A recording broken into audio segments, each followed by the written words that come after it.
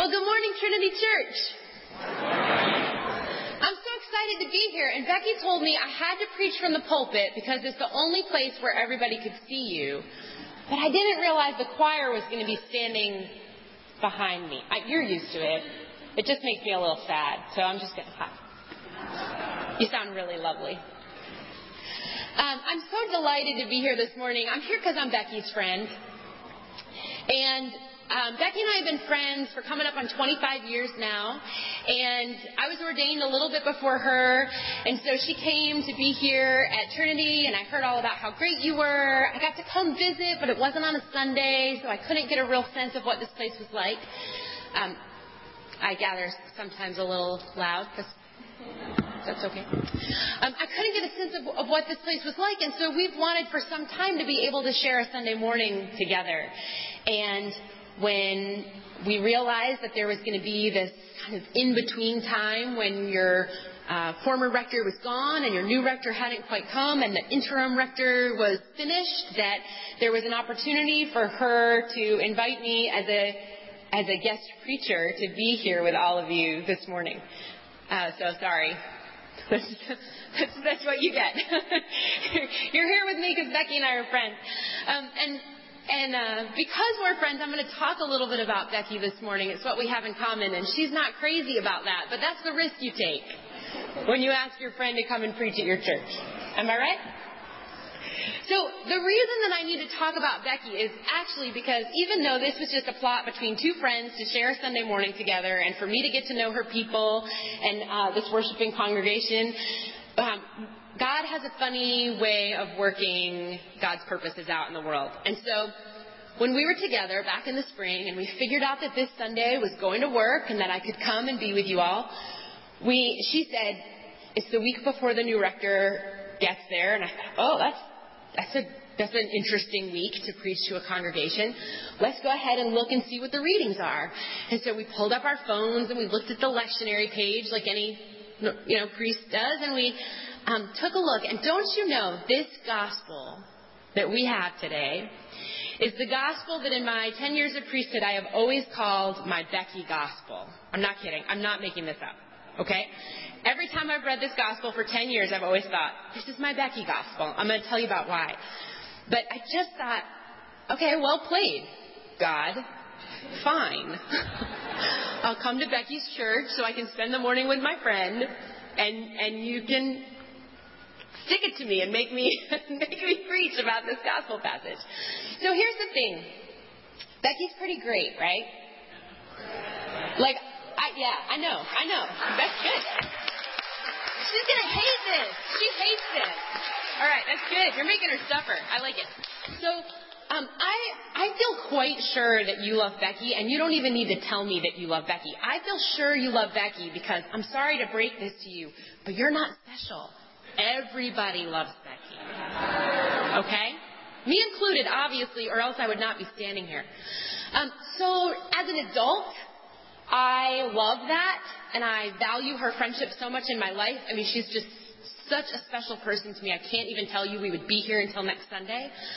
But when I was in my angsty teenage years, and everybody loved Becky when she was an angsty teenager too, but when I was in those angsty teenage years, it was hard sometimes to be her friend and to just watch everybody just fall over themselves about how great she was all the time. You know? My ego got a little tripped up in that. It got in the way. She was just always so happy and loving and kind and patient. Those are good qualities, but when you don't always feel so loving and kind and patient, and the person you're hanging out with all the time is that way and everybody loves them for it, it's a challenge, right? It's a little bit hard. Let me give you an example. She gave me a great one the other day. Becky, she called me up to tell me a story about, it was relevant to me for some silly reason, but to tell me a story about how she was trying to get dressed for work, and she just kept running into issues with her clothing, right? Like one thing after another wasn't working out. And she was telling me this story. I'm not going to bore you with the details. It would be kind of weird anyway. But she was just telling me about, then this thing, that she had to iron this thing, and then this thing didn't work, and this item of clothing didn't work. Now, gentlemen, you might not be able to relate to this story. I'm so glad to hear that. I'm glad to hear that because when I watch my husband, like he just wakes up and puts clothes on. It's not a thing. But that's not how it is for me, okay? I wake up in the morning, it's just hard. It's just hard to figure out what to wear any day. This is a struggle for me. And Becky's telling me this story on my voicemail. And I'm thinking to myself, if this had happened to me this morning, I would be in fetal position on the floor. I would be rendered useless for any human interaction for the rest of the day because I would be so frustrated about all the things you're telling me. But is that the way Becky told me the story? No. Becky, she was laughing. She's telling me this story with this just wonderful laughter in her voice. Like it's just this funny story that she has to tell me.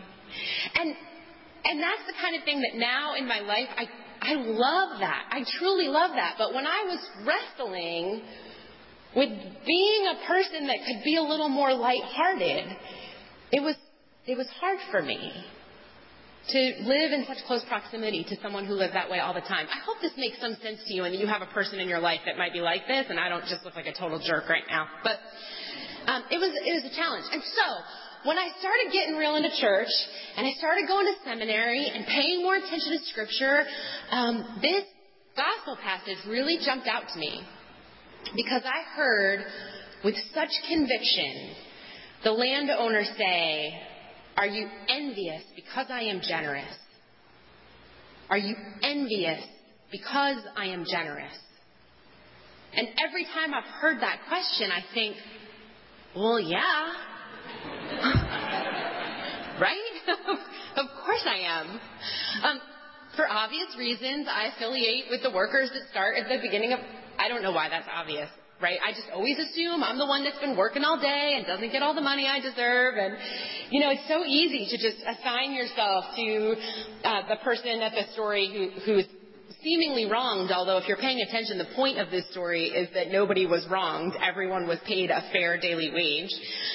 But I always wrestled with this. So I called it my Becky passage because for me I needed to do some spiritual growth. I needed to grow and be able to say, get out of your own way, Megan. Everybody loves Becky because everybody's lovable.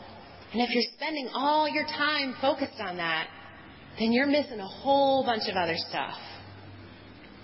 I've been spending some time lately reading and listening to Brene Brown. I'm not sure if you've interacted with Brene Brown's material. She's a professor of social work at the University of Houston. She's done a lot of research about shame and living in a vulnerable way, living open-hearted.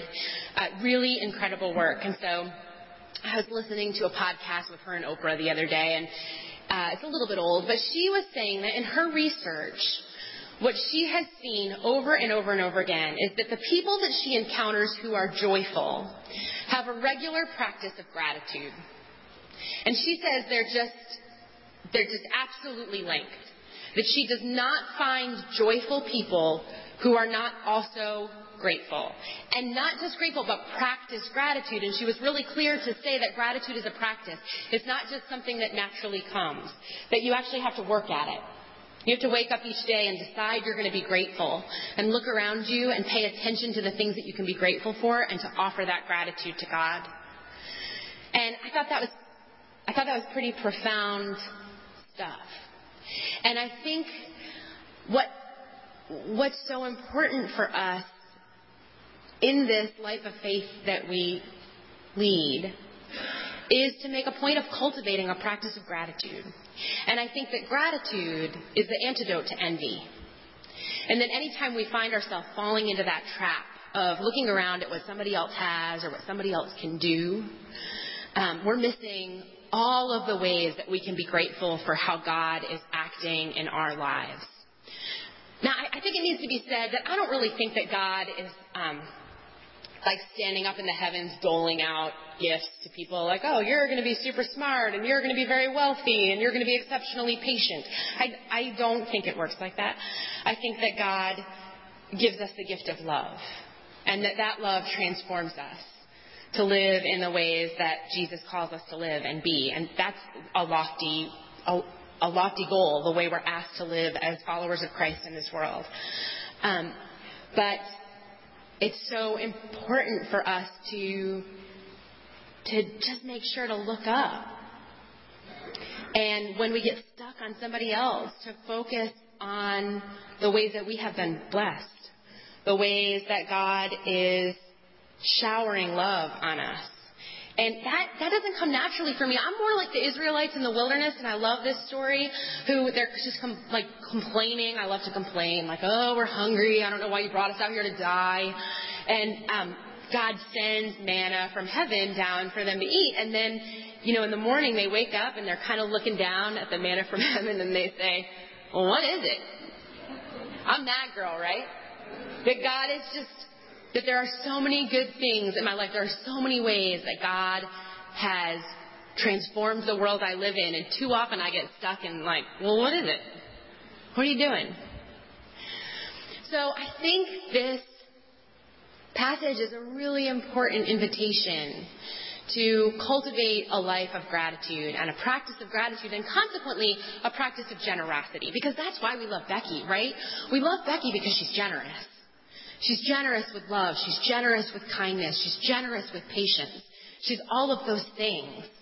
And that's why you want to spend time with her. It's why you like having her around. It's why, even despite my own internal struggle for all of those years, I have cherished this friendship. But what it should do, instead of causing us envy, and I hope it doesn't with you, but instead of causing us envy, it should inspire us to be people of gratitude and generosity. And I believe that it is a cycle that gratitude begets generosity, which begets gratitude. And when that is your daily practice, suddenly it's not like, oh, if you're grateful, God will bless you more. It's, oh, if you're grateful, suddenly you're going to notice the blessings around you. You are going to be more aware of the ways that God's love is transforming you and the world around you. And it gets easier. The more you practice, the easier it gets to be generous, to be grateful. And we can kind of shed that part of us that is so tempted to complain or to be envious or to just block our own ability to see the way that God is acting and moving in our lives.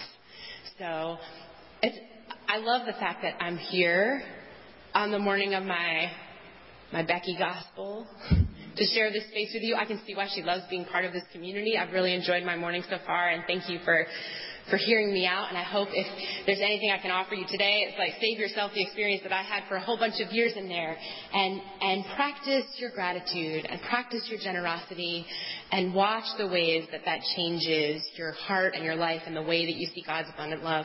Make sure to look up, look around, and offer a thanks be to God. Amen.